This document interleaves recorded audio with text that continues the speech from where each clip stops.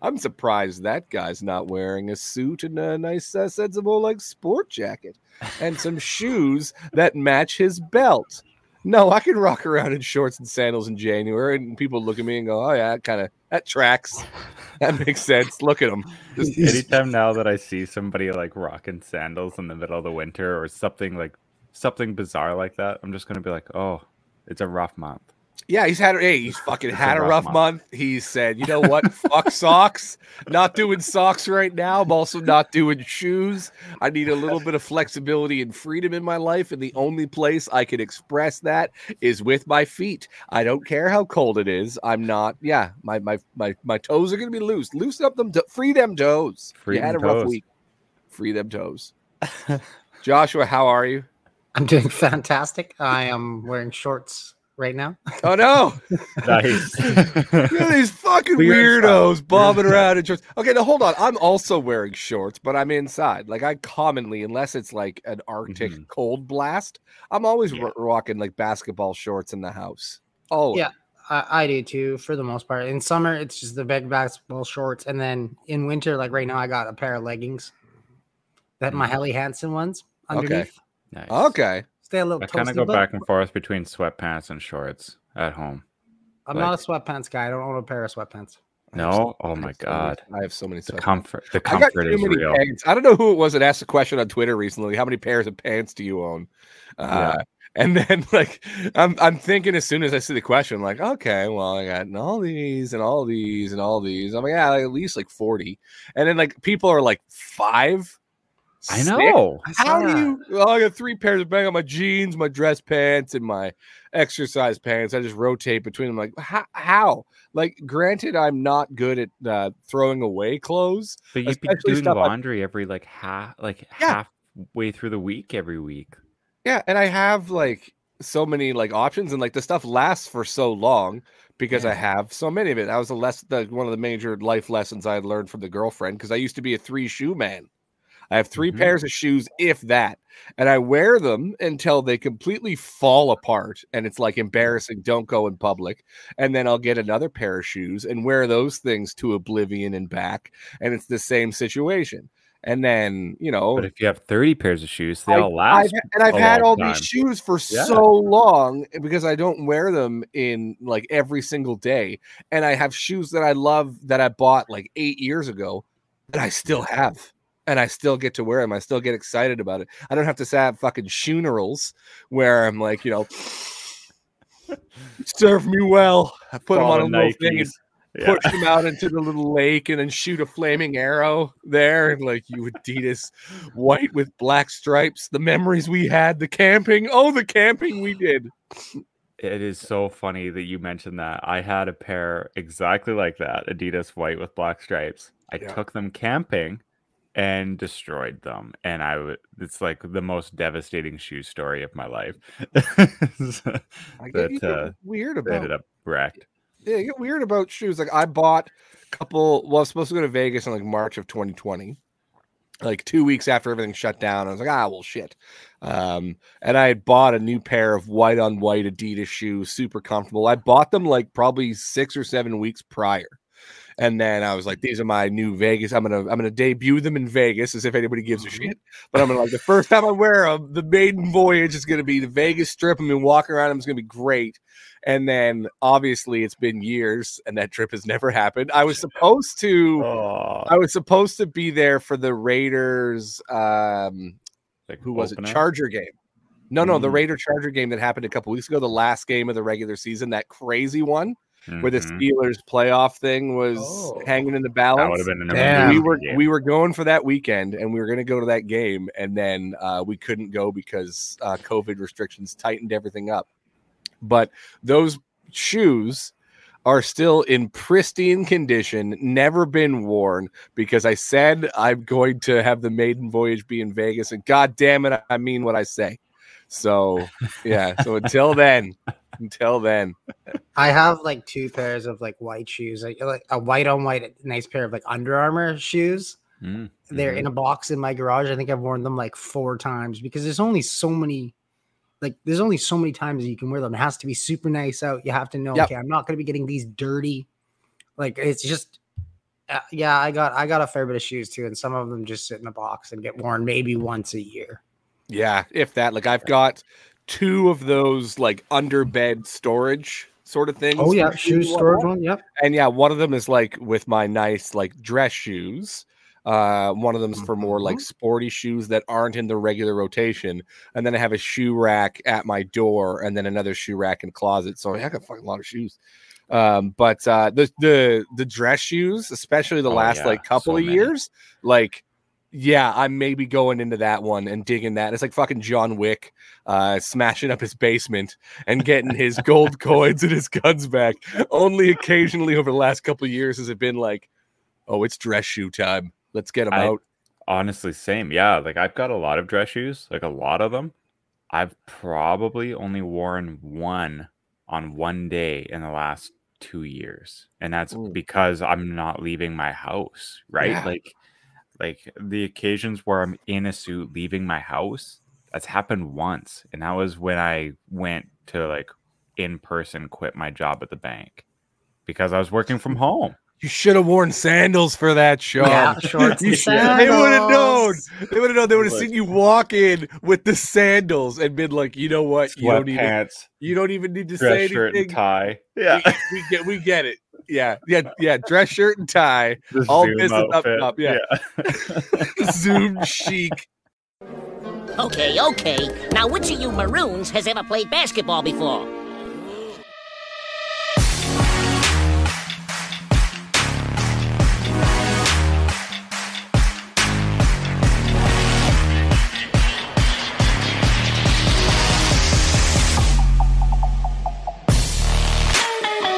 What in the Matrix hell?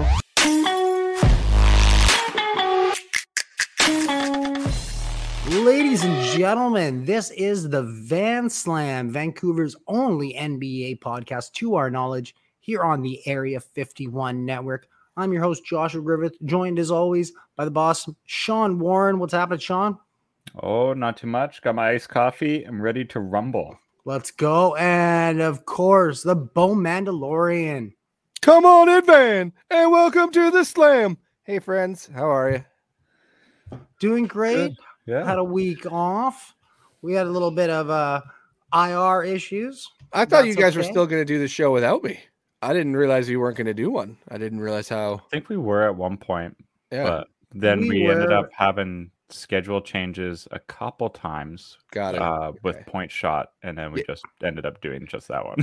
Yeah, because we usually wrap this, and then you guys continue to talk for another hour and a bit or so for Point Shot. So yes, sir. Another great podcast on the Area 51 network. We may be biased. Yeah, maybe a little bit. Wait a minute, that's the network this show is on. Hold on a second. Wait just a minute. Pump the brakes.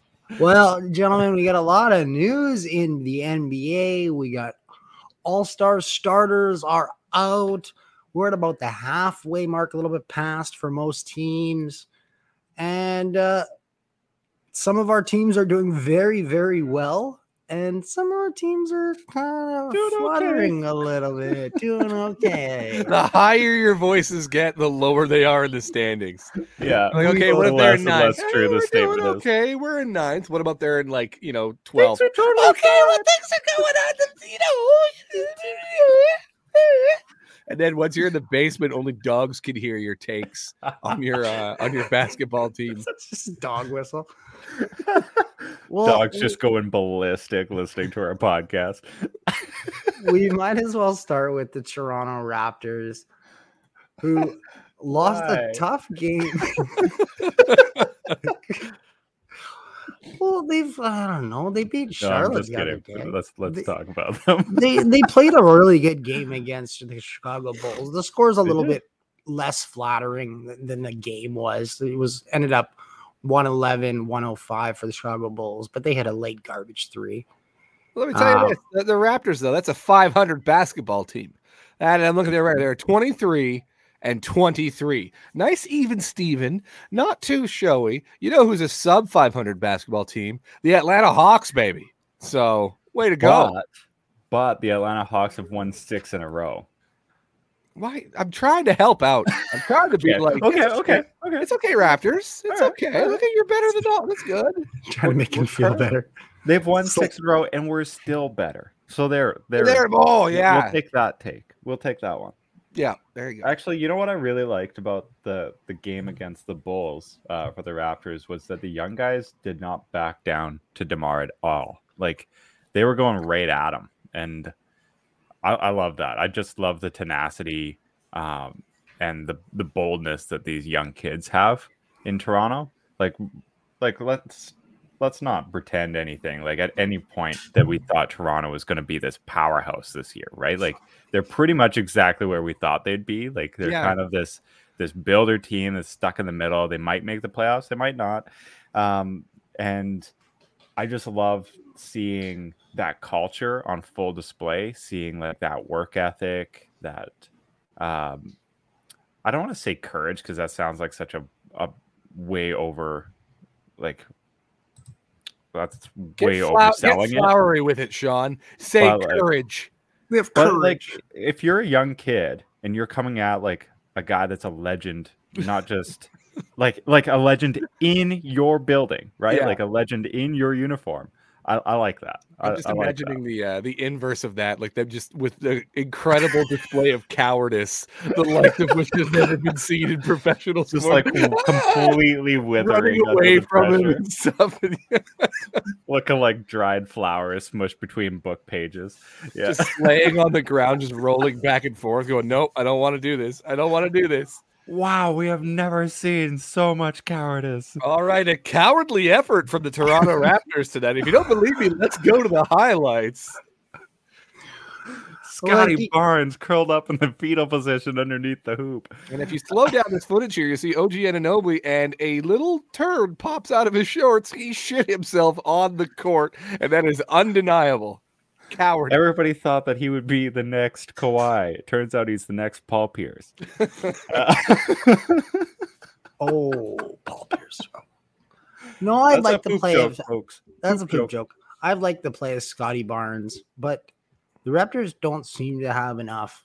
Whether it's just Siakam and Fred VanVleet and OG Anunoby like aren't the three that they think they are, because I think they thought Siakam was going to take another step again.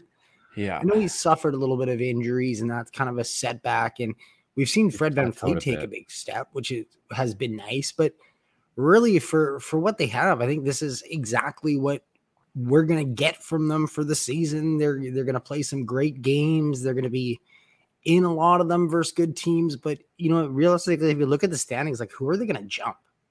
Yeah, that's just it. Is that comforting as a fan to have it right? Like, this is what you expected, and this is what you're getting. They're not getting shelled every single game, which is good.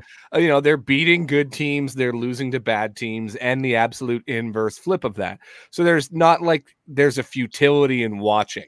I guess when it comes to sports, that's the thing that you hope for above all else, is that there's not a futility in your watch. That and they could win this game, right? Even if it get against the Bulls, where they put up a good effort or whatever, like, you know what, they could win this game. Because I can't think of anything worse than and we've been through this with the Canucks this year, it just being a foregone conclusion before the first whistle even blows. Yeah.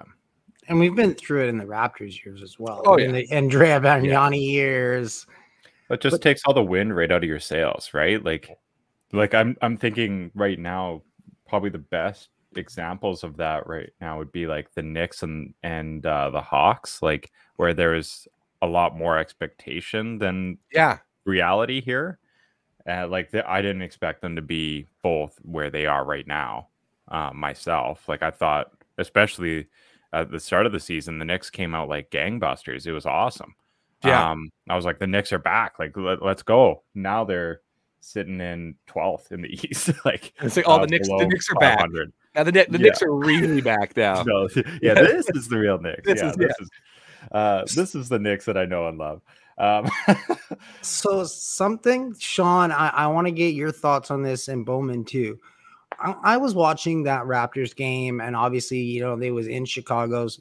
They're playing against DeMar DeRozan, but for some reason, that whole DeMar DeRozan Raptors rivalry, they traded me. It just seems like it's it's 2 teams ago, and it just seems like it's over. There's nobody really left from his kind of era.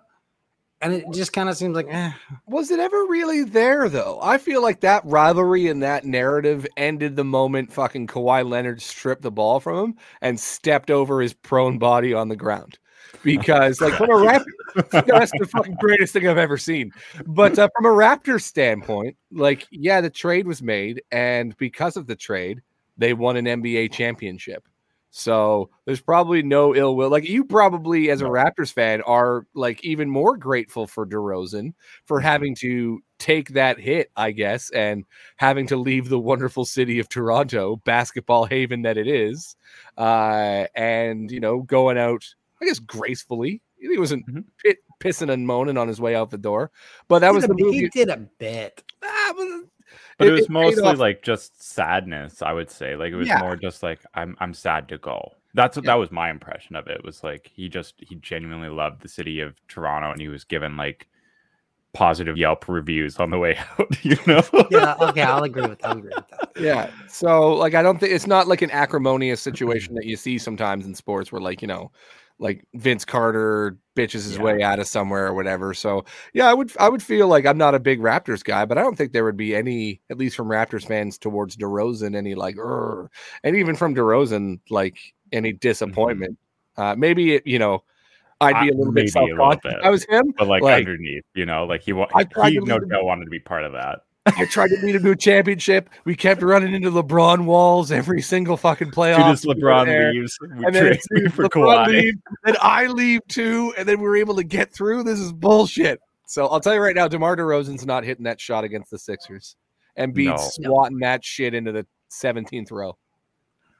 I'll say this too about DeRozan. My impression of just, you know, as a Raptors fan looking at it all is that he's a martyr, right? Like a martyr of sorts. Great word.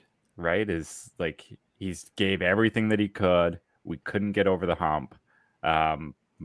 We move him. He's the casualty of that to get the great piece that ended up putting us over the top. And that's you know, you can't have anything but love for the guy who basically killed his career with you to give you glory. So, and there's plenty of time to come back for a twilight ring chasing run. Oh yeah, when the Raptors build around Scotty Barnes and put together maybe one of the best free agent destinations in NBA history.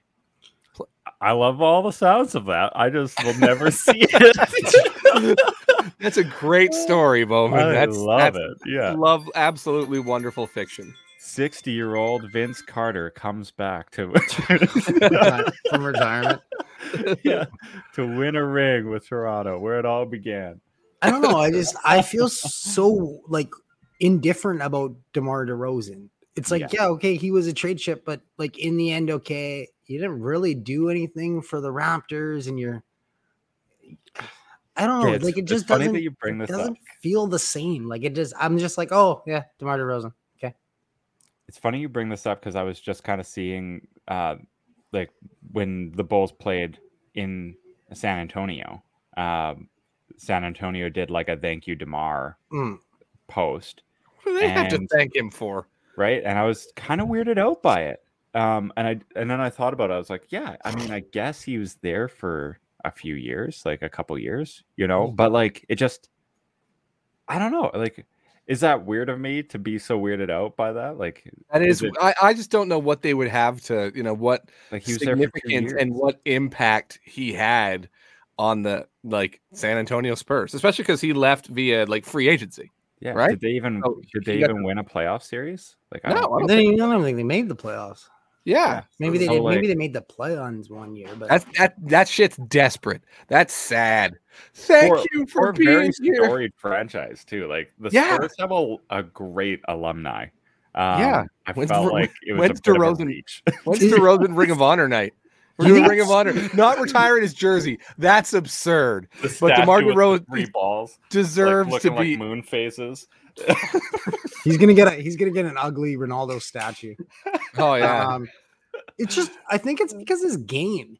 it's so like it's not flashy, it's not noticeable. Like he's not making big slam dunks, he's not splashing threes, he's just like hitting mid-range twos. He doesn't play defense. Like it's but he thrives in like an ISO environment, which is kind of weird for like his skill level doesn't handle the ball. DeMar. He's like basically he's not a ISO player, but that's the style that he always plays. He's like basically like a wing player who can't shoot three or play defense. Yeah. He's just like the mid-range king, right? Like mid-range mauler, I think, is what his mid-range mauler. Yeah, dropping those twos, baby. Twos for days. Okay, let's get to now. It sounds like we all hate DeMar. I know. I like that note. Tear down that statue. Fuck that guy. You know, I really apologize in advance tomorrow when you listen to the podcast. Yeah, I love DeMar. Oh, I forgot he was a fan. Shit. Oh well, if you don't like it, then we got to ban it from Chicago. I was going to block it off from Chicago. Okay. For his protection. Let's stay in the Eastern Conference with the other team that we love to talk about on this podcast, who are kind of on the other end of the spectrum and are crushing it lately. You got just 3 losses in their last 13 games. Yeah, they're terrible. I know that the Bo Mandalorian is going to go off with this nice soliloquy of praise for Joel Embiid. So I'm so excited for this. Part 1 in a 25-part series. Sean, you want to take it away, Shaquille O'Neal? Yeah, I was going to say, do you want to get a word in before he talks for the next 20 minutes? Hijacks the rest of the show. No, man, I'm excited for the Embiid for MVP chat. That's well deserved, obviously. Let's hear about those 76ers. They're doing pretty good. That's it, folks. Embiid's doing pretty good. It's been good to watch, and he is having the best fucking season. It's awesome. Oh my god! Without fucking Doc Rivers sitting him down about 10 days or so ago, the guy, like, he did 26 points his last game, which he admitted he played like terrible, even though it's still pretty good. But he would have been running like 13 consecutive games of over 30 points during that time. He is the healthiest he's ever been. Like, you could tell from watching him. I'll tell you right now, there was no Wyatt on Trust the Process last night, and we played the Sixers song, and then basically I just used a little tiny bit of space to hype this show. So I'm like, I'm not going to talk about Sixers with the guest host. You want to hear Sixers stuff, go over to Van Slam, because I'm going to lose my fucking mind tomorrow gushing about Joel Embiid and the way he has been playing. What a fucking run. Here's a guy who really took it to heart, the fact that he was the runner-up for the MVP last year, and you could say with 100% certainty that was just because the guy missed like 21 games, right? So now he's played 20 consecutive games. He's in there for like long minutes too, getting these points, and like this is the most motivated I've ever seen Embiid in his entire career. Like he's grown up a lot. Like the whole shit with Ben Simmons and stuff, like he's had to step up and really be a leader on the team. So he's still like doing a little bit of the Embiid stuff, pumping up the home crowd, but you're not going to see him run up and down the court being an airplane anymore after a big dunk or laying on the ground and giving people the DX like crotch job, which is tough because love isn't strong enough. I adore that Joel Embiid. That's my Jack and Rose Titanic Joel Embiid. That's a forever love. Okay. But he's just on a whole nother level right now. That 50-point game he had last week was just, I think we were supposed to record, I think the next day, and I was still like ridiculously sick, couldn't talk. And I was just like, I will fucking Paul Pierce wheelchair my way onto this show with no voice and talk about, and then he got another 2 points and he got them. It was fucking awesome. Like, I will use the last breath that I have in my body to celebrate that 50-point performance, which again ties his career high. And I'm just like, because he was in there for like 2 late free throws, and like he missed one and then hit the other one to tie his career high. And then he like, I guess, took himself out of the game, or Doc took him out or whatever. And it's just like, stay in there, man. Like, he's all about tying shit, right? He's all about tying the consecutive 30-game streak for the 76ers with Wilt and AI. He's all about tying his career high. Dude, man, it's your year. Smash those records. So another thing that I've loved watching him, and this was apparent in the Laker game the other night, is he's not forcing his way through double teams and not forcing shots out of double teams, because the Lakers came in with a strategy for him that I haven't really seen a lot of teams employ that year. And that's just, we're just double team the shit out of him. Right. And he is finding guys and making great passes and facilitating out of a double team. And he only got 26 points in that game. And that was the end of his 30-point plus streak or whatever. But the fact that he's such a good, complete team player on the court, like, because that's what's going to happen. That's the road to success for them. Embiid's going to draw double teams for days. And if he could be skilled at getting out of them and moving the ball around to, you know, Maxey or Furkan to hit threes, or Seth Curry, because Seth has been out for a bit. Like, they've got some deadly 3-point shooters on that team. So that's going to be their blueprint for success. Absolutely. Shaquille O'Neal, who has always been tough on Embiid, but like never unfair.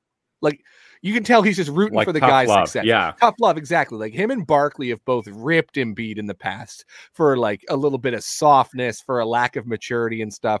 But here's the thing I love about Shaq is very equal opportunity with his praise and with his criticism.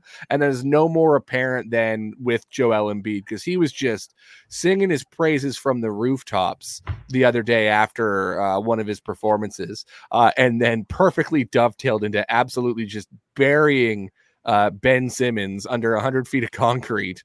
Wouldn't even and talk say about his how name, dude. Yeah, didn't even say his name, but like, unlike the other guy there who won't take criticism and will cry because his coach has asked a question and isn't confident that they can win with him.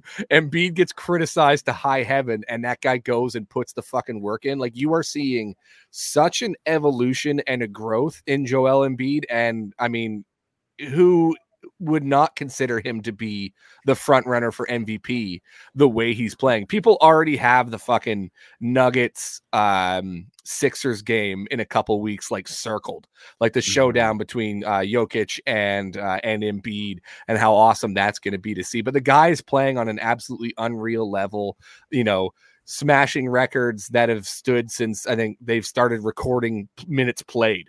Like him and Wilt Chamberlain, 1 and 2, as far as the amount of points he's gotten and the amounts of minutes he's played. Like, it's nuts. He's on an absolute fucking tear, and I couldn't be happier. Ben who indeed. Honestly, it's unbelievable. I know people are circling that game on their calendar, but it's not close to me. Like, it's only being circled because Jokic currently has the MVP from last season, right? Like, yeah. Which he not. got because Embiid was hurt. He missed 20 games. He had this and that, but he's just been an absolute fucking beast. Like, you could tell that bugs him, that he knew he should have won it last year, but health and those kind of issues, which have dogged him. That's been his thing. His entire career is like, well, can he stay healthy though? Can he stay on the court and stuff? And he's given the 76ers like all he can this year, and people loving him for it. This is how you become a sports deity in the city of Philadelphia, which is another thing which Simmons just doesn't seem or never seem to really get or grasp or understand. If you grind out, if you lay it all out there and work hard, then that city will love you. You have any idea what Embiid would have to do, how shitty he would have to be, and how long he would have to be that shitty right now for the fan base to turn on him? Ooh. That's the thing, like, of all cities, Philly loves their gritty, like, underdog stories. They love that stuff. So, like, if Ben Simmons really dove into that, rather than everything that he's done over the last year, like, he would be very beloved in Philadelphia. The ship, the work in, man. Yeah, the train has sailed on that point. At this point, like, there was, I'd say maybe a season ago, 2 seasons ago would have been great for that. But after everything that's gone down, like, no, there's no comeback story here. In regards to the other guy, apparently the Kings have officially pulled out of the Ben Simmons sweepstakes. They were the most aggressive. They play each other today. I say loser gets Ben Simmons and has to give up whatever. That's what I say. Has to give up whatever the winner dictates is fair. De'Aaron Fox, yeah, there we go. Yep, there we go. And Halliburton and Halliburton and some picks. And a pick. Yeah, and this is the thing where because Embiid has been so good, you're now kind of looking at, well, just imagine if that other $40 million was on the court. And that's where Stephen A. Smith was doing his Stephen A. Smith thing and ripping Daryl Morey for commanding his like king's ransom for Ben Simmons, when even someone who's a moderately comparable player would be such a boost for this team and really put them in that elite consideration. Because that's the thing you got to remember here. They are missing, postseason incidents and style of play notwithstanding, they're missing one of their best guys, right? Like Simmons is I have a hard time using the word great player, but we all know what he brings to the court when it's not a high stakes playoff game. Well, so, if you had a comparable player, what would like an equivalent skill level impact on the game type player? That'd be a hell of a team. Like it already is. Yeah. But like you'd be top of the East. And I still think, and this is who I saw a little bit of chatter about this recently, but I think the chatter might have been from like Sixers Reddit or like the broadcast team. But Maxey, it was the TNT game. It was the Laker game.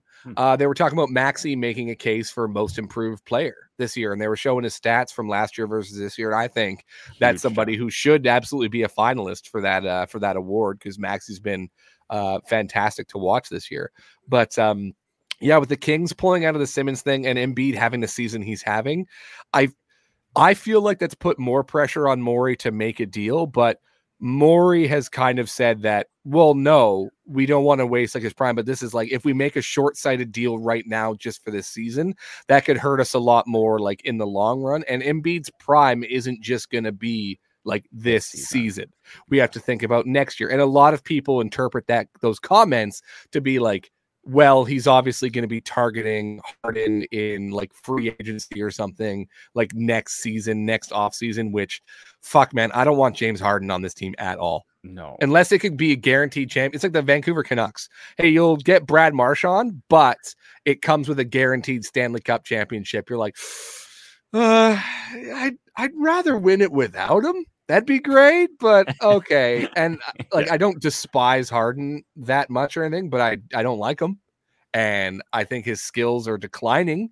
And I'm now I was very happy when Morey didn't do a Simmons for Harden thing at the deadline last year. And I was like, okay, cool. Cause I was still a Simmons guy at that point. Apologist all the way up until the dunk not taken. But the relationship between Morey and Harden has me concerned because Harden is not the answer for this team. I also think he's just stylistically not good for the 76ers. Like he likes to have the ball in his hand all the time. The ball has to flow through Embiid in Philadelphia. So you need a guy that's like a off the ball shooter in my mind. That's what you need. And why would Brooklyn do that? Why would what? They spent all of this time acquiring this big three so that they would have, 2 or 3 years, 2 or 3 cracks at winning a championship for the Brooklyn Nets. I just can't see them trading away James Harden unless he wants to go James Olive Harden again and throw on the fat suit and ask for another trade to get back with his one and only love, apparently, Daryl Morey. Well, it wouldn't be a trade. It'd be a free agent signing. Yeah. Oh, yeah, they're just going to wait until... Yeah, they're waiting till like next season. Like after 2022, 2023 is when he becomes a free agent. Is Simmons a free agent in the summer? Ben Simmons? Yeah. Oh, God, no. He's got 4 years left. He's got 4 years left on his deal. So well, it'd have to be a sign and trade. Yes, and there would have to be like Simmons would then go for like less than the asking price, but only on the kind of guarantee that you're backfilling Simmons's spot with Harden, and that's where it is. Right. It's Simmons for Harden, just in like a roundabout sort of way, but he's keeping those assets in place because then if you're trading Simmons and not expecting a $40 million man back, then that trade can be for futures and draft picks and that sort of stuff because they don't need to replace the on-court player because they'll have Harden. I want none of that to happen at all. I love this Tobias Harris and Ben Simmons dangling out there. If they can find a way to, get both those guys somewhere else doing basketball things, I'd be thrilled. I'd be really happy. So we'll see. But trade deadline, where I think we're under 2 weeks away from the trade deadline now, and we're gonna see what happens. But I think Morey is keen to stand pat, and the Kings were his biggest dance partner, and the price is too high for them.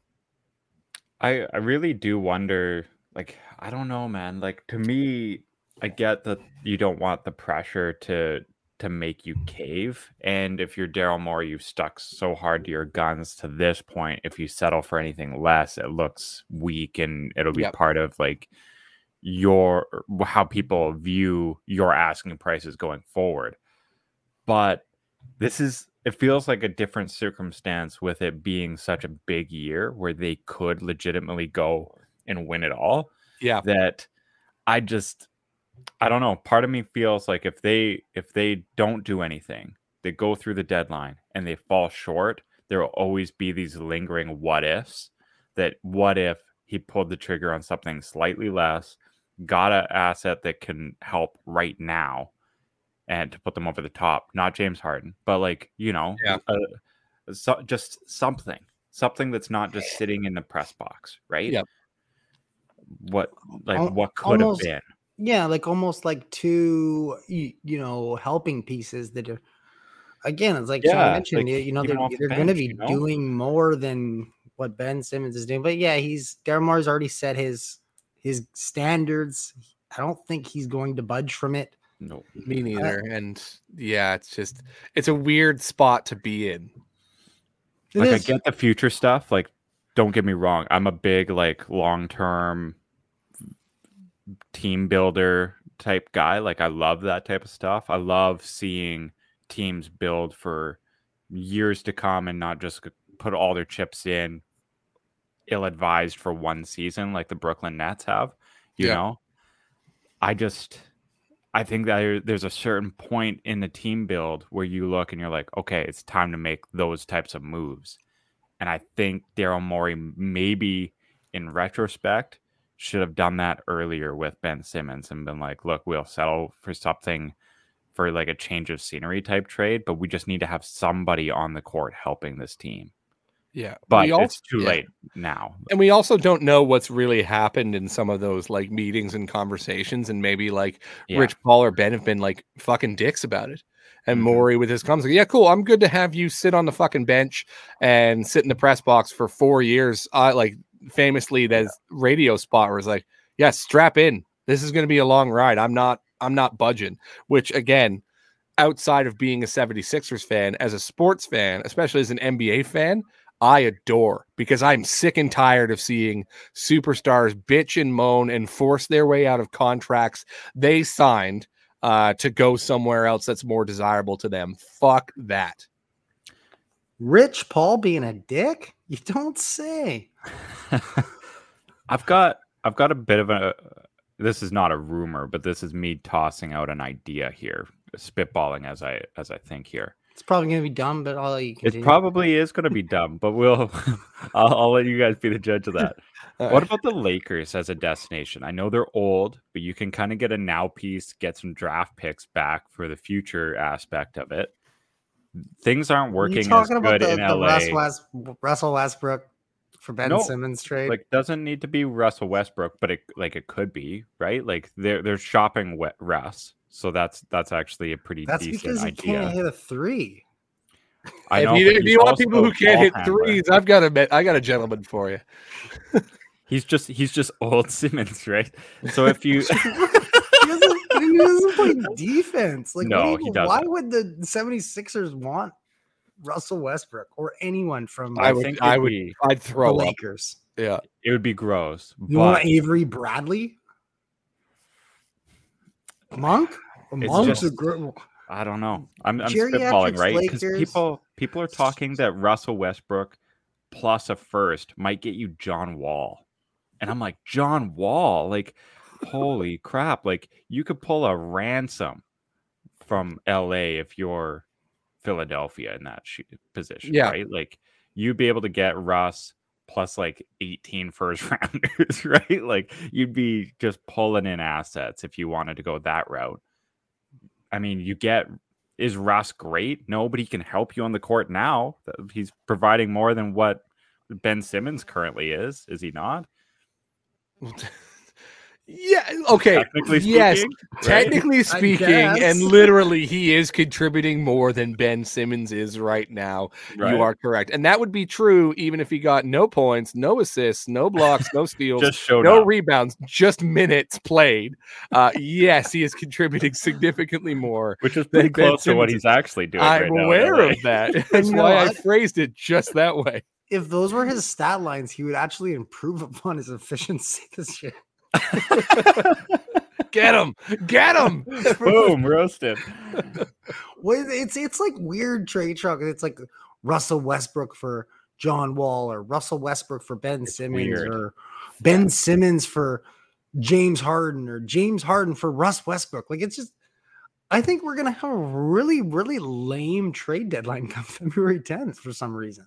Yeah, I could see it. Honestly, like the only rumors that for our two teams, obviously Ben Simmons stuff, but the price is too high. There's no dance partners right now that we know of.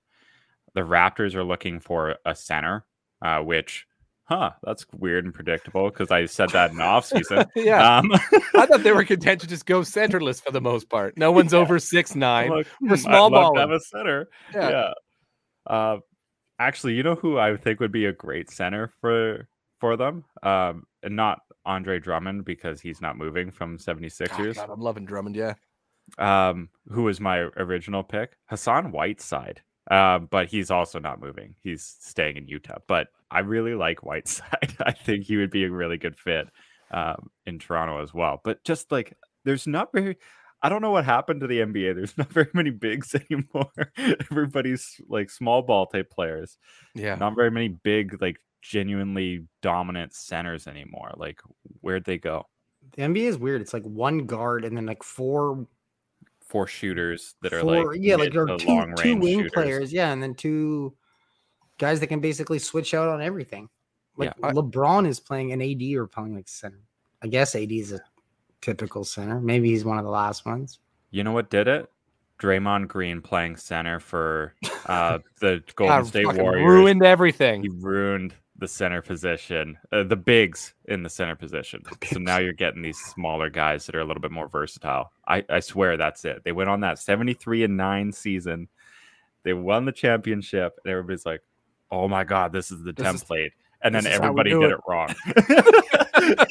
And Golden State continued to feast.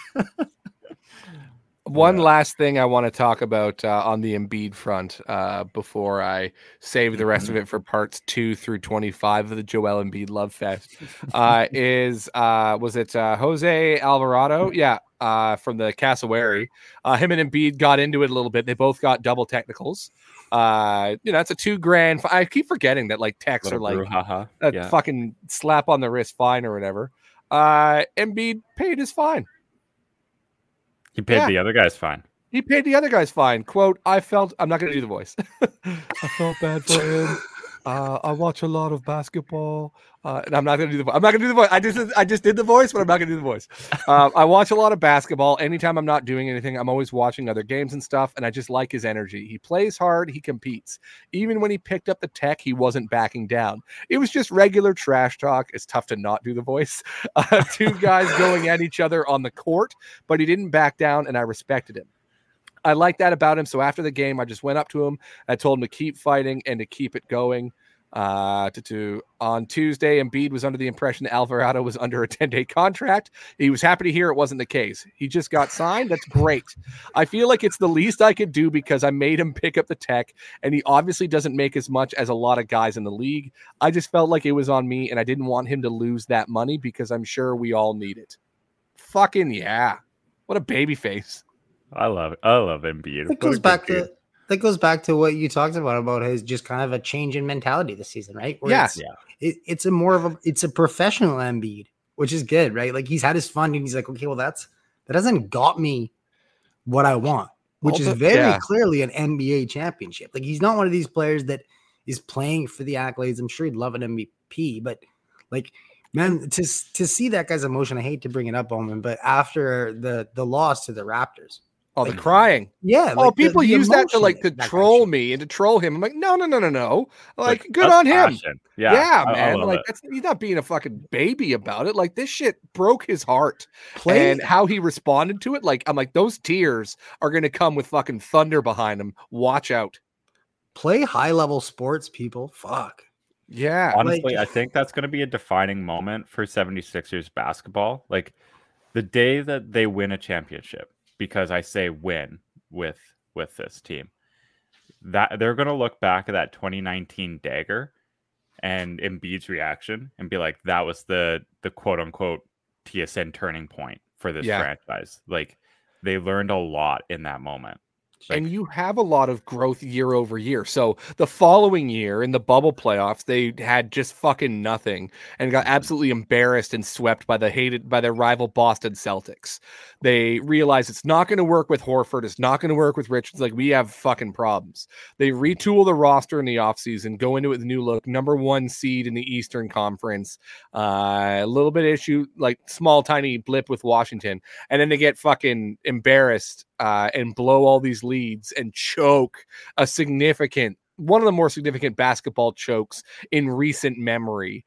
And then now they have to come back without Simmons and stuff. Like, the year over year narrative for this is something else. And although I'm a little bit sad, we're kind of missing out on immature, hilarious Joel Embiid. We'll still always have those memories, like him sitting down to start his press conference. First of all, I ain't no bitch. Like, that's just we're not going to hear that anymore. But we heard that at one point, which is great. We saw the crotch chops and the airplane and all that sort of shit. So the passion is still going to be there. He's just going to be channeling it, expressing it and channeling it in a more like mature leadership way, because he has to, which is great to see a guy take that sort of step. And that, among many other reasons, which we'll get into over the next several weeks, he is your NBA MVP of the 2021-2022 season. And I will hear no contrary arguments. No arguments at all. We've just seen a transformation from, young hotshot Embiid to like elder statesman, veteran leader Joel Embiid. And I think that's a really cool transformation. As much as it's like, I would say it's less fun antic wise, it is much more fun to watch on the court. Like, in his game, you can just see he's flourishing right now. And that's a really cool lesson and template for other young guys coming up that, maybe they want to act a fool a little bit, but the young guys on the team have talked about his leadership this year. Maxey and Thibault encouraging them to take more threes, helping them like in practice, working with them a lot and being really positive and encouraging these younger players. Like I said, your Thibaults and your Maxies to step outside your comfort zone and really work on that stuff and have that confidence. Like, I do not think Maxey is having the season he's having without Embiid recognizing what he's able to do and really encouraging him and helping him along. So you feel a lot more comfortable leading like that too when you're playing as well as Embiid is. Yeah. Because you know that your voice packs more resonance. Yeah, right? like you're not Westbrook out there going, all right, guys, here's what you need to do. Bitch, here's what you need to start doing. Like, are you fucking kidding me? Who are you to tell me this? Like, Joshua, help me out here. Oh no, shit, it wasn't the Rams, it was the Vikings. There was a thing, I forget, I thought it was Cooper Kupp, but Cooper Kupp would never. It was Adam Thielen who was getting upset or whatever. I think that Kirk Cousins was like telling him how to run routes or something like that, like on the sidelines, and he just like, bitch, what are you doing? Who are you to tell me how to run these routes? Like, I can only imagine Westbrook taking any Laker aside and telling him what's what. And, yo, AD, come over here for a second. Excuse me? And the bad thing about that is Kirk Cousins would go to a high school and try and tell a quarterback how to throw a football, and he'd be like, bitch, who are you? Who are you? You don't even have as many kids as Phillip Rivers. Well, you guys kind of went into it already when you both named Joel Embiid your MVPs. It's like you can read the show notes that I don't send you guys. Sorry. It's perfect. When I don't send them to you, so you can't really read them. But Can't I want to be. get into some mid-season awards after we hear a quick word about our favorite sponsor and favorite zoo, Oh, I'm passionate about that zoo. the Adelaide Zoo. So we'll be right back after a word from them. Woo! This episode and all of the Van Slam podcast are brought to you by the Adelaide Zoo in South Australia. Make sure to check them out at www.adelaidezoo.com.au. COVID restrictions are in effect, and patrons above the age of 16 and older coming to the park will have to show proof of double vaccination. Also, make sure to enter for a chance to win a brand new car, 1 in 500 chances. So check that out. All right, and we're back. Thanks very much to the Adelaide Zoo. Of course, Jeffrey and Martina, hope that they are doing well. Our cassowaries. Gentlemen, do you want to talk about some mid-season awards? Let's do it. Okay, so let's start with the MVP. I think you guys kind of already said your piece on this one, I think. If Steph Curry didn't have this current slump he's in, I think this would have been him. To fuck him, it's Joel Embiid. Sean? Yeah, no, it's Embiid for sure. Okay, because it would make terrible podcast if I agreed with the both of you. I will say Jokic. I had Steph Curry to start the year, but he really dropped off. Yeah, Sean, you talked about courage earlier. The courage for Joshua to sit there and be so wrong about this is just commendable. Frustrating as hell, but commendable. Okay, what about early or mid-season rookie of the year? Because we got some exciting rookies this Mobley. year. It's Mobley.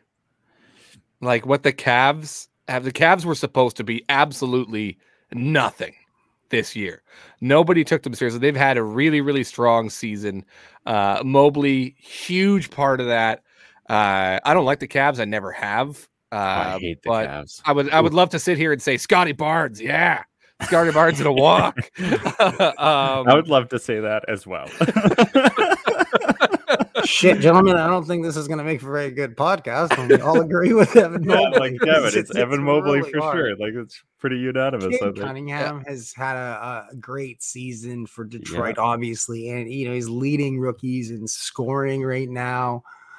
But you can't argue with what Evan Mobley is doing in Cleveland. I thought we were going to spend some time on Cleveland today, but that's okay because not really a Cleveland centric. I hate Cleveland. Yeah, so, I'd rather Josh Giddey win, guys. Actually, Josh Giddey is probably Giddey. My second, just because he's playing really well for OKC. Yep. But I don't know.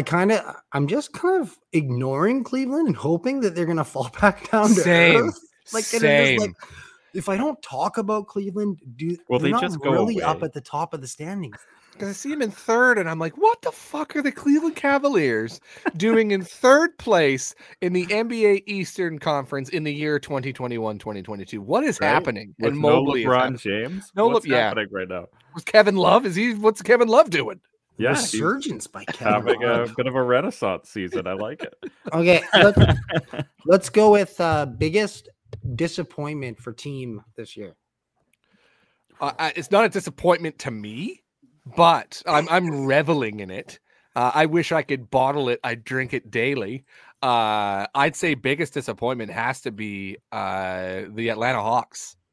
Ooh, yep. After what they did at the tail end of last year, once they had the coaching change, coming in the playoffs, absolute stormers, giant killing the number 1 seed. And yeah, they didn't fare too well against Milwaukee, but you had to believe with them bringing everybody back, coaching staffs, players, and everything, that they were ready to build on it and have a really, really big step forward year. And they've fallen on their faces repeatedly, and it's just delicious. And I'd say, yeah, that's your biggest disappointment, but I'm thrilled about it. I'm going to say the Lakers, simply for like expectation to reality standpoint. Like, this is a team that supposedly had championship aspirations, and they were just kind of like, oh, we'll get into the playoffs and anything can happen. Yep. After that, we're built for the playoffs. We don't care about the regular season.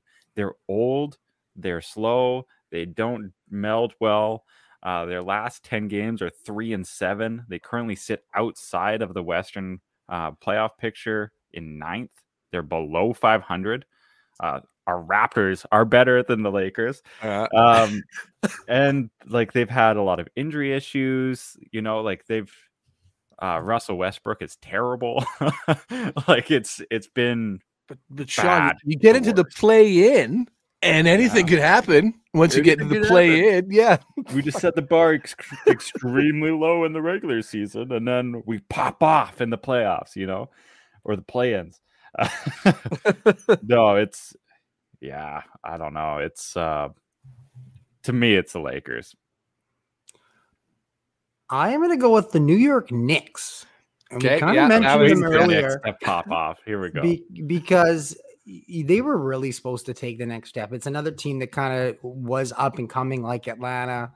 The youngsters, RJ Barrett, Obi Toppin, they were taking that step to the next level. It looked like Julius Randle was playing amazing basketball. He was taking the team on his back. Derrick Rose was, playing vintage Derrick Rose MVP and they just, after a really nice start, they've just collapsed. And I think they're going to be one of those teams that are kind of like fighting for a spot in the play-ins in the East.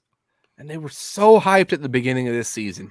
And they were so hyped in the playoffs last year. They lost to Atlanta because Trae Young went nuts on them. I would definitely agree with all three teams being big disappointments. Okay, the next award, biggest baby of the season. Because we've had some interesting storylines. Biggest baby face? Just biggest baby. You can go baby face if you want to take it in that direction. Just an all-around good guy out there putting jackets over puddles and all that sort of shit. You're like, I'm going to take his extremely negative midseason awards and kind of throw some light on it, some love.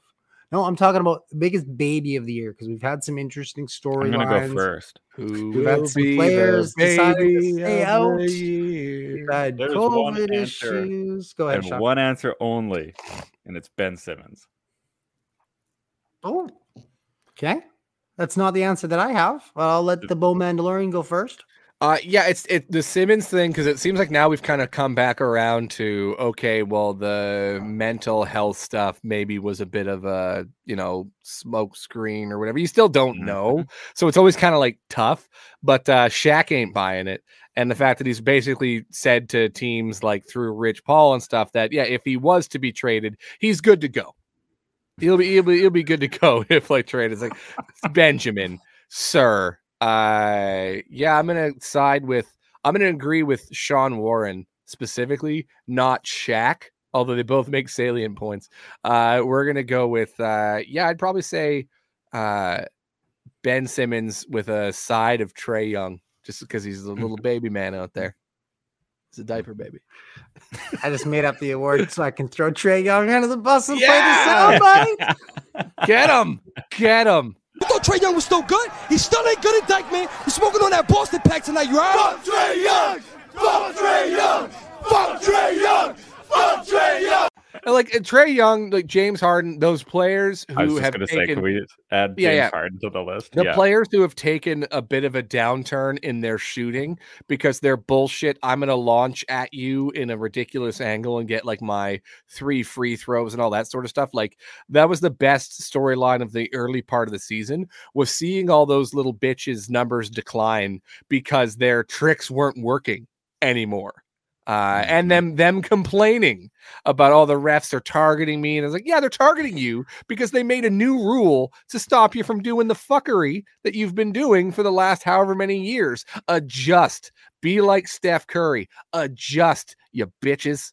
I was just going to say, and you made no changes to your game whatsoever. I've done nothing, and nothing's working. You guys have any mid-season awards that you... All right, what's the most exciting play this year? And why is it Ja Morant, with his fucking rocket boots somehow get that shit nagging? I still watch that GIF at least a couple times a week. And once I get in, it's a short enough GIF where you get in that in that chain. You get in that loop where you're just like, okay, I'm going to watch it and I'm going to look for something a bit different. And look at this. And just like, it is impossible physics almost. The guy's got fucking flubber on his shoes and we're seeing it happen in reality. That is probably one of, if not the best like NBA play of the year. And it's not a bucket, it's not a dunk, it's not a fadeaway or a three or something from the part about it. Something from the logo. It's just like, it is a demonstration of athletic ability that is absolutely jaw-dropping and special. Yeah. Can he please just do that all-star game? That's the danger of it. Now that we know like he's got that in it, why are you not fucking swatting balls away from like the top of the hoop and all that stuff? Like, right. Why are you not taking jump balls against centers? Like, I want to see at least 4 or 5 times where he flies out from the key out to the top of the arc and just tries to swat one of these casual all-star shooters, just going up for. Well, I guess DeMar DeRozan doesn't shoot threes, but I guess he's not technically a guard either. I was just gonna say, you're picking on our boy DeMar again. Okay, I want to see DeMar just get roasted alive by Ja Morant. we talked about DeMar, and he's one of the Eastern Conference starters, along with Baby Young. I think people were having to go at all-star like voting and selection for like the player standpoint because like Ben Simmons has 2 votes. Yeah, it's there was a couple people, like some weird people that just got random votes. But then Andrew Wiggins got voted in because did you guys hear the story about Andrew Wiggins and he kind of backed with a K-pop star, Bam Bam? I don't know who that is. Okay. And they did like an online campaign to get him the fan vote. And that's why Andrew Wiggins is a starter for the Western Conference. He's a start. Wow. Okay. I mean, people also voted proud of him that he's able to go. Like, I think that's cool. He's had a good season, but wow.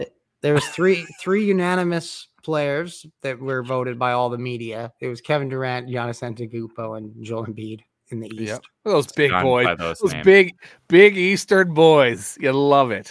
I can't get over. I love so much that we are fans of Eastern teams because there's nothing like a 4 p.m. basketball game followed by a 7 p.m. Canuck game. Let's do it. Oh yeah. And I believe we both got that today. That's on Saturday night. Mm-hmm. Well, it's the 7. No, the Sixers. Yeah, Sixers play the Kings. I think at 5 or 5:30 or something today. And again, it's a high stakes game. Loser takes Ben Simmons. So when do Raps play? I think Raps play at 4? Philly plays the Sacramento Kings at 4:30. Oh, okay, cool. And the Raptors play Miami at 5. Ooh, good luck, guys. Go get them. Ouch. Is it verse? Let's see. Is it verse Miami? Oh, it's at Miami. It's at Miami. While we're talking to All-Stars, how about those shit jerseys? What shit? They're so plain. Very plain. For a very fun league, it's very plain. Yeah. I don't mind which ones are they? Like the rising, not the rising stars, the skills comp ones, maybe. There's like they have a little bit of flash and flair to them, but they look like the old NHL all-star jersey, like conference jersey. Yeah, yes. Like people still wear and revere those fucking Phoenix all-star jerseys from like the 90s with the giant cactuses and shit on them, right? Those are like, those are ridiculous. But people still love them. Like, take a chance on something, have a bit of fun with it. Like, I don't like all-star games where you're just wearing your actual jersey and you're either in conference white, conference team color. Don't like that. I also not a huge fan at times of just we're going to mute all the colors and you're in a black and white or white and black version of whatever jersey like you have. I say like, hey, it's once a year, take some swings. And if they're awful, they're awful. But this just reeks of we had no ideas. This was due tomorrow. And we're like, oh shit. And we crammed and panicked and then just threw these out there. And okay. Yeah. What do you think of these? Like they should be city specific. Yes, yes. I was just gonna say, here's my idea: City Edition style jerseys for whatever host city is hosting the game, but with the twist of like, you obviously you'd make them like all-star specific. So instead of like the host city's team being like the logo and all that, have all-star there and just kind of add stars and stuff instead of the logos, or the NBA logo instead of that. But you make it like, how cool would it be to have, like, if Philly was hosting, for example, you've got like the colorway on the side, like the spectrum, or like, and then you pick like the different colors of that spectrum as the jersey colors. Yeah, or even you do like Philly elements, like circle of stars, and then the number in the middle, like they had for their city editions a couple of years ago. Like just stuff like that. I think maybe the issue with that is if I'm a Celtics fan and I want to buy an all-star jersey of Jason Tatum, and the game was in Philadelphia and it has like elements of like that city, I don't think you would. It'd be fucking cool, and from a design standpoint, it'd be awesome. But I don't think you'd sell any all-star jerseys, because no self-respecting like Celtics fan would want any Sixers elements on their jerseys like at all. Yeah, I guess that's fair. Like if Toronto was hosting, to have like the big chevron up, the middle, right? Like something like something subtle, something subtle. I think doesn't need to be like way over the top, but you just have like one design element from the host city. I think that'd be cool. Yeah, circle of stars. We're not talking Liberty Bells here. Circle of stars, something very and subtle. It's an all-star game. I think that's I like when the all-star games, the teams wear like their jerseys that they'd normally wear, like whatever home and away colors, and but they just kind of have like like a couple patches or whatever of the all-star game. And then you get to see like the different colors of the teams, and you kind of know too. You're like, oh, that's, there's three, there's two Suns players on the court, or I don't know. I just kind of like it when the All-Star games are like that. Instead of generic, just random jerseys of, spruce it up, give everybody their own. It's not like the NBA doesn't have enough money. No, exactly. Yeah, it's true. What do you guys think about that? Because I think they're doing it again this year. Is like the tribute to Kobe for just how the All-Star game scoring goes. I think it's kind of run its course. I appreciated it the first year.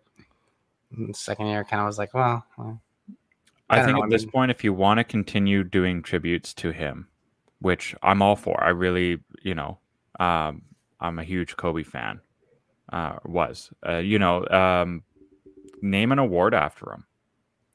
NBA All-Star MVP is now the Kobe Award. Is it not? I thought it was. Oh, is it? I think it is, yeah. Okay, I think they did that. Then that's all the tribute that you need in my mind. Boom. Kobe Bryant Award. There you go. Right. So and I got no problem even honoring him if you want to do a little tribute or do a little something special for him every All-Star game.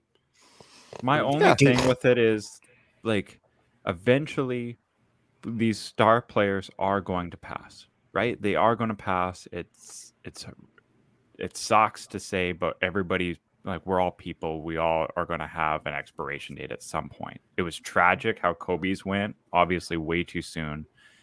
But, like, are you going to honor, like, everybody the same way, or is it just you look at the tragedy of it, the impact he had on the game, the longevity, but also the fact that it was a tragedy and stuff, which like the entire like NBA community and including fans and everything were just like heartbroken and dumbstruck over it. If Dr. J were to pass in his sleep or whatever tomorrow, I'm sure there would be like, oh man, but he's old. Yeah. So like there won't be the same. That was my question with it is like, to what extent would you then like honor past stars, as they just perhaps like a lot more naturally pass, right? Depends on how they would exit. Everything, the circumstances around. And you got, the daughter like as well. Yeah. Involved that just like a horrible situation all across the board. So I guess like probably the one that might be different would be like Michael Jordan, because he's still involved in the game. Like he basically changed. Like, Yeah, that'll be a big changed one. the entire sport. Like that would, Yeah. even if it was 20 years from now, I think an MJ passing would be massive, right? Yeah. It'd be much like if like Wayne Gretzky passed in hockey, right? Like that'd be. It was like Gordie Howe, right? Somebody like considered somebody's considered like a father of the sport. Yeah. Or somebody who took the sport and elevated it to an entirely different level. Because you've got your Gordie Howe, who's like generation 1, really, and then like Gretzky generation 2, and just the leaps of the game from like Howe to Gretzky was massive. Yeah. But that they even overlapped a little bit, right? So I think it's a lot the same, like MJ, like to Kobe, to LeBron, like that tier of a player. I just Embiid. Yeah, exactly. I love that they still do stuff for Kobe and the Bryant family. I think that's really special. That was my big question, I guess, is like, how far do you do you do it for everybody? Like if Wilt Chamberlain passed, like, do you do it for Wilt? Like, I don't know what I'm complaining about anyway. It's not like they actually play real basketball in the All-Star game. Yeah. So I don't really care how they sell the score, I guess. Well, gentlemen, do you want to get into some questions from Twitter? Sure. We can. I do have. We don't have any. I have one from Instagram. I do have a question I want to pose to you guys as well. So I'll just hog the mic for a quick sec. But there's one player in particular that I wanted to give a little shout out to because I think he's having a fantastic season. I think it's really under the radar. Triple J, Jaren Jackson Jr. out of Memphis, is like, his defensive game has gone to a whole nother level. He's a massive part of the Grizzlies' success down there. And I don't know if it's just that I've been paying a little bit more attention to the Grizzlies than usual, like a lot more attention to the Grizzlies than usual, because I'm such a huge Ja Morant fan and they need to come back to Vancouver. But Triple J has really stood out for me. So little shout out to Jaren Jackson. He's been phenomenal. I think we'll be hearing that name a lot more in the next, coming years. Okay. My question. I saw. Because I was going to ask. I was like, well, that's not a question. No, I just wanted to give that little. Guys. How much do you love this guy? Yeah, that was a statement. It was definitely a statement. I just had to mention Triple J at some point, and there was no natural way to do it. So that's how I did stop everything. Just start waving. Triple J. All right, moving on. For the record, Sean didn't just start waving his hands and he'll stop. So that's everybody. Hold on. Whoa. Okay. My question to you guys, I've seen it online today, right before we started recording, and it gave me a chuckle. Here's a proposition. You get $10 million, but hold on, breaking news. You heard it here on this podcast first about basketball. Tom Brady retired. Yes, I saw that. Yeah. Okay. I didn't know whether to interrupt with it or not, but you're right. I think it is worth noting. Oh, it's so clear he doesn't want to, too. It was like when asked about it like a week ago, he was like, well, sometimes it's not up to me. So Giselle's like, okay, Tom, let's fucking. You're done now, bud. Yeah, you're done, bud. Now. You're done, bud. So how soon before we see Aaron Rodgers to Bucks rumors? Oh, gross. I bet you it happens. I have a feeling. Okay. Anyway. Sorry. I saw that. Yeah. You get $10 million, but the hinge on this is that there is a killer snail that is always chasing you, and if he touches you, you immediately die. He is always moving, and he is always coming directly to your location. He always knows where you are. You can't hide from him. Do you take the money? Yes. Was it just like a normal snail? Like it just moves it? It'd be like a normal snail, but I close my door. You said you need to get me out. I have a door, Sean. I live in a house. Like, I don't live in the forest. You're not fucking camping. Like, hey, you know what? Maybe I stop going on camping trips if that's the game. I'm sorry. Like also too. Like I have a baseball bat. And this is but you can't kill it. You can't kill it. And also your actions can't lead it to be killed by something else. Correct. It's not like it's going to be, I'm gonna walk it through a fucking eagle sanctuary or a salt factory or something, and that's good. You know those two things: salt factory, eagle sanctuary. Line your whole property with a salt moat. Oh shit! I totally could do that. That's gonna slow him down. It's not like he's gonna power through salt. He's an unkillable snail, but not a snail who can't be. Oh, hold on a second. I freeze him. Also, he ain't dead. He ain't dead. He's just frozen, and he's going to go even slower. I moved to a. How is he going to get through the snow?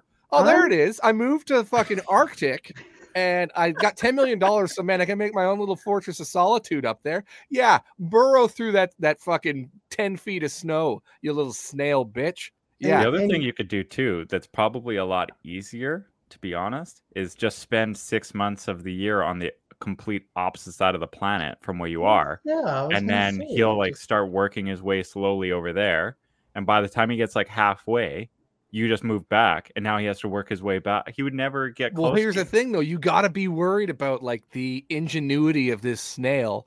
What if he fucking slimes his way onto a truck or a cargo plane or something, and you think, okay, on my snail track, oh, hold on, can I low jack the snail? Can I put a little tracking device on him?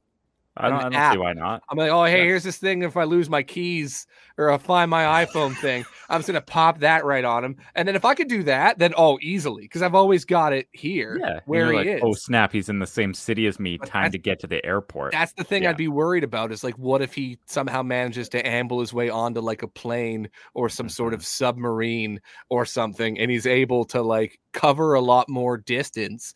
And I'm just thinking he's going to be on his little feet the whole, I don't know. They don't have feet. He's going to be on his feet the whole time. That's what I'd be worried about. I think that's got to be part of it. I feel like this is bounty hunter's snail, right? This snail's sole mission is to hunt you down and touch you. I say if you got to tweak it, put it as it's a hyper intelligent snail. So the snail's going to figure shit out, and but I don't see how it could figure out snow. Yeah, man, it's not getting through that snow and that ice. Yeah, that's it. Snowstorm that's stopping that snail every time. Every time. Yeah. No, I saw that. Had a good chuckle. That it was even a question because, of course, you take the money. Yeah, I would risk it. No, why not? I don't want to die. We're all gonna die. That's the thing. At least, you'd be able to blow through a ton of that 10 mil and have a good however much time you have. It's not like you're oh, sweet, you cash the check, you walk outside and trip over the snail and you're dead. You've got time to figure shit out, and it'd be fine. I could say no to the money and still die tomorrow. Right? Via snail. Yeah. Via snail. He'll touch me and I'll just die. And I didn't even get the money. So yes, you always take the money. I would just be, man, the power move. I got the money. I'm just, it's coming close to me. Oh, hey, snail, how's it going? I'm just going to go into this French restaurant right now, order some escargot to go, and you just get right down on the ground. And you're eating your family. Oh, come on, a little bit slow, are you? I would just get in there and just mock it incessantly.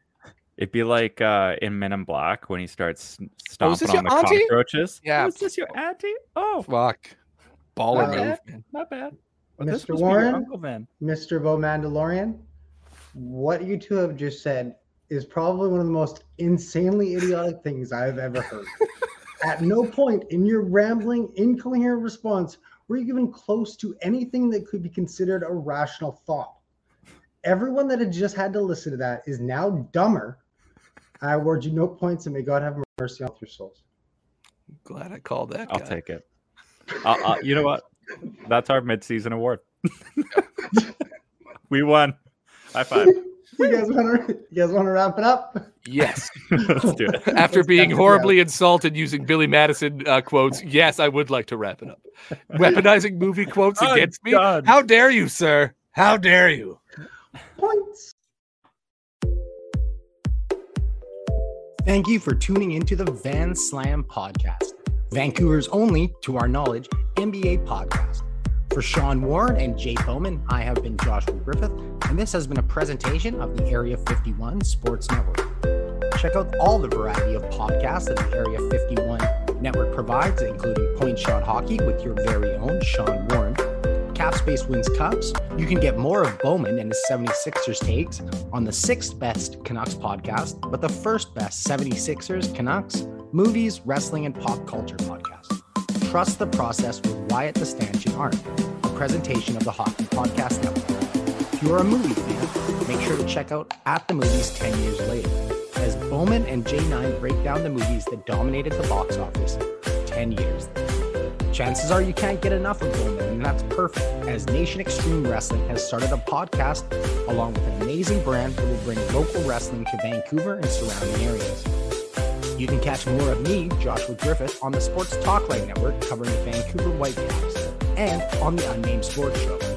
If you enjoyed what you listened to today, make sure to subscribe and rate the podcast wherever you listen. For Apple users, we are up and running, so make sure to leave that 5-star rating and a comment. For the Van Slam podcast, on behalf of Sean Bowman and myself, until next time, NBA fans.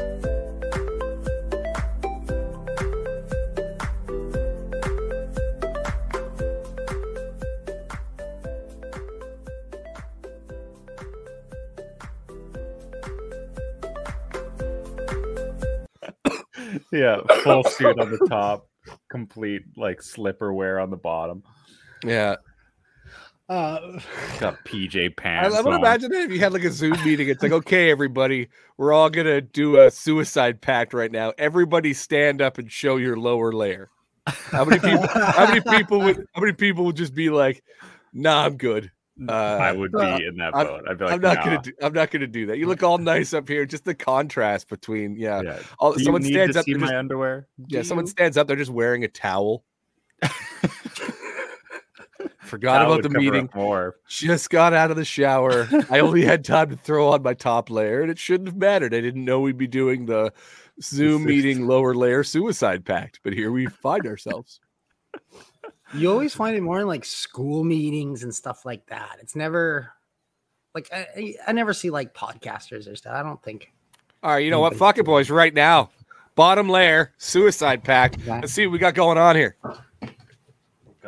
I got my sweats. I got my basketball shorts. Nice. I got my John Barsby football coaching shorts, and there's my leggings. Yeah, there's my inner thigh there. My milky inner thigh. All right, cool. Good job, everybody. We all passed. How fucking awesome would it have been if we stand up and we're all wearing dress pants as our bottom layer? We just flipped it. We did the absolute inverse. It's like super we're trying to look super casual up top. You know, Sean, you got your V happening.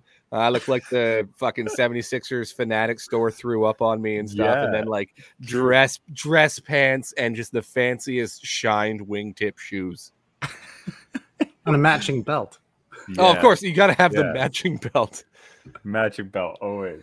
Okay, I've got to show you these shoes that I got, and I'll tell you this bit of a story with them. They're so outlandish. You'll love them. It's an actual pair of clown shoes. Outlandish. Like somebody didn't like one of my Twitter takes, so they actually sent me a pair of clown shoes to wear for when I'm tweeting. I mean, they're a dick, but I respect the bit. That's hustle. That's hustle. And that is, it's like, this is such a clown shoes post and such a clown post. I'm gonna mail you a pair of clown shoes. Wear these while you tweet. What size are you, bro? That's like in the community, when the German soccer episode, and he's carrying around the ball, and then they did like the foosball kick thing. And he's like, "Were you just carrying around that soccer ball? Do that the whole time as a prop?" Okay, so I've got these shoes. So I hired a guy at Moore's who was a student. He was from Nigeria. Now, those are the suit people, if I'm not mistaken, right? How old was he, Sean? Yes. No, he was like my age. Okay. But he was going to school at TRU, and he had this like shoe hookup back home where they like custom made shoes, and they're stunning. Like they're stunning loafers and everything. Yeah, and he just like surprised me one day with a pair. Jesus. Oh my goodness gracious. Whoa. Like, okay, get out of the way. Like the thing about a pair of shoes like that's like would have to be frustrating is you have to make sure you're wearing those when you die. Right. So trying to predict like when you're gonna guys that's it. You need people to find your dead body, however it happened, and just be like, oh my God, this was the greatest man who ever lived. Look at his goddamn shoes. Those are incredible. They're actually like surprisingly comfortable. I've worn them one time. But I need to your wedding. I hope it was to your wedding. It was not to my wedding, unfortunately. To the grocery store. Honestly, I wish I need to. I don't know where. Yeah, sorry, you can't just bury the lead there. Where did you wear those? What event wore them was? To Moore's. I wore them to work. Okay, I'll give you that because the guy gave you them as a gift, so you want to be displaying them and say, I like it, appreciate it. And what if he looked at you? He was like, Sean, you are not to wear those unless it's a special occasion. He came in, he's like, yo, he loved them. So I did them justice, apparently. So I'm let me tell you something, Sean Warren. I don't say this lightly. I'm gonna think about those shoes long after we've stopped recording today. Yeah. It'll probably be like 7, 8 p.m. I'll be watching the Royal Rumble tonight, and that's the spikes. Those are incredible. They're spikes on the toes, and that's hard cap. If you were like a video game character, that'd be like, you wouldn't be able to pass a certain portion of the game, and then you would get those shoes as a power up, and now like, okay, now I can advance through the game. I couldn't do it if I didn't have these shoes. It's true. Like you in the game, you'd be able to pull like the little daggers off the top and just Well, I was gonna show my beautiful white Adidas that are waiting for the desert sun of Las Vegas, but I'm gonna go throw those in the trash now because having seen Sean's shoes, one of these, all other shoes, I'm gonna just go in the backyard with the lighter fluid and light up both of those little things of shoes and all my shoe racks and just burn that shit in my backyard because all shoes pale in comparison to what I've just beheld. Those shoes look. No, go ahead. Those shoes look like the inside of a 70s limousine. Yes, and they feel like it too. I've never been in one, but they feel like it. Honestly, like one of my favorite parts of the whole thing was he came back and like these are custom made shoes. Like he must have designed them or chose everything out for me, and that's what he went with, and I appreciate the hell out of it. Red and gold, baby. Red and gold. It's a Tony Stark shoes. That's what those are. Yeah. Tony Stark shoes. Yeah. I know. I was trying to think if I have anything that would even come close to that. I got some like blue suede dress shoes. Yeah, gotta have some blue suede. That I wear when I suit up for the Whitecaps games. They're my Whitecaps shoes. I also have some red suede. Red suede. Are you guys loud sock people? Yes. Yeah. Okay. 100%. I got a good 20, 25 pairs of socks. I've got 2 drawers full of socks. But like loud socks. I'm sure you understand what I meant. But like I see that people wearing suits and shit creeps up and they've got all manner of nonsense happening on their ankles and stuff. And it's like, okay, loud socks is the thing. Okay. I'll never be a loud sock guy. I wear my Seinfeld socks to Whitecaps games. Oh, do you? Yeah. Nice. Are you like a funky pattern guy, Josh? Or are you like, it's got to have some kind of picture on it? I got all of them. Okay. Yeah, I got a little bit of everything. I got a ton of just like funky pattern ones. If it's cool or makes me laugh, I'm probably getting those. Yeah, and I got a couple of those. Just say balls on them, so it makes me laugh. So, the socks that I'm going to wear today. I like the ones that on the bottom that say "fuck off." So when you got your feet up, it says "fuck off." I don't like that because when people are wearing them around me and they're relaxing, it makes me feel bad. I was going to ask you something, but instead I'll follow the directions from the bottom of your socks, and I will fuck right off. You're just walking past, you stop, look over, keep walking. You're being casual, but also being mean at the same time. That's a tough thing to pull off without eating an apple. So it's a D-bag mood, Tony. I didn't even do anything. Or like someone pisses you off and like, oh, hold on a second. You're quickly taking off your shoes and then laying on the ground and putting your feet up and like, fuck off. Read the socks, bitch. Read the socks. It's like, yeah, you know what? And you like take the time, take your shoes off, show her 1 foot at a time. on the bus, someone gives you a look. You're like, all right, here we go. Shoes are coming off. Stick your legs out. Fuck off. Read the bottom of my socks.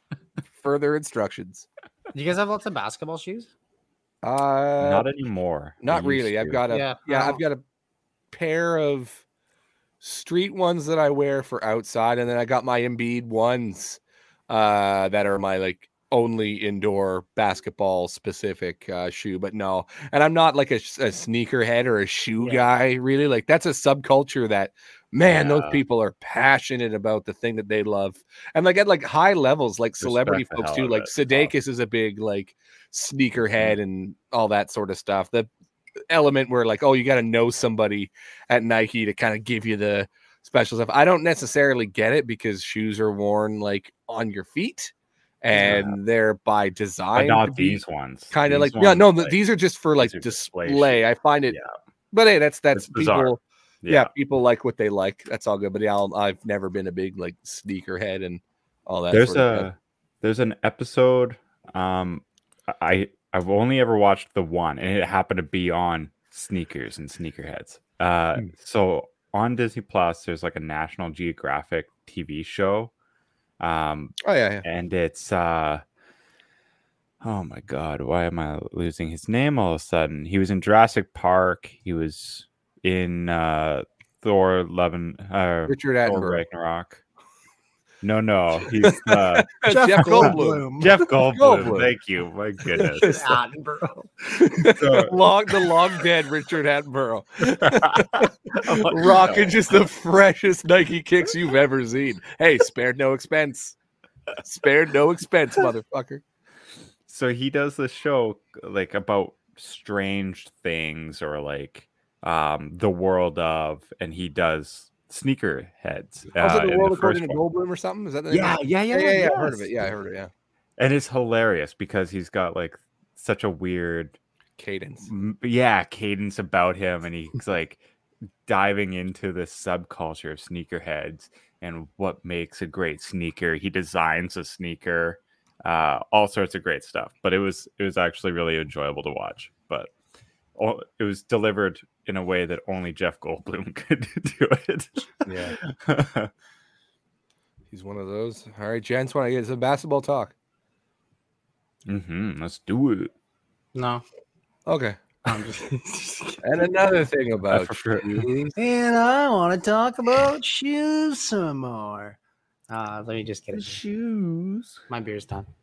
So I'll be right back. Unlike Sean, I'm not on iced coffee because I'm at the end of my day.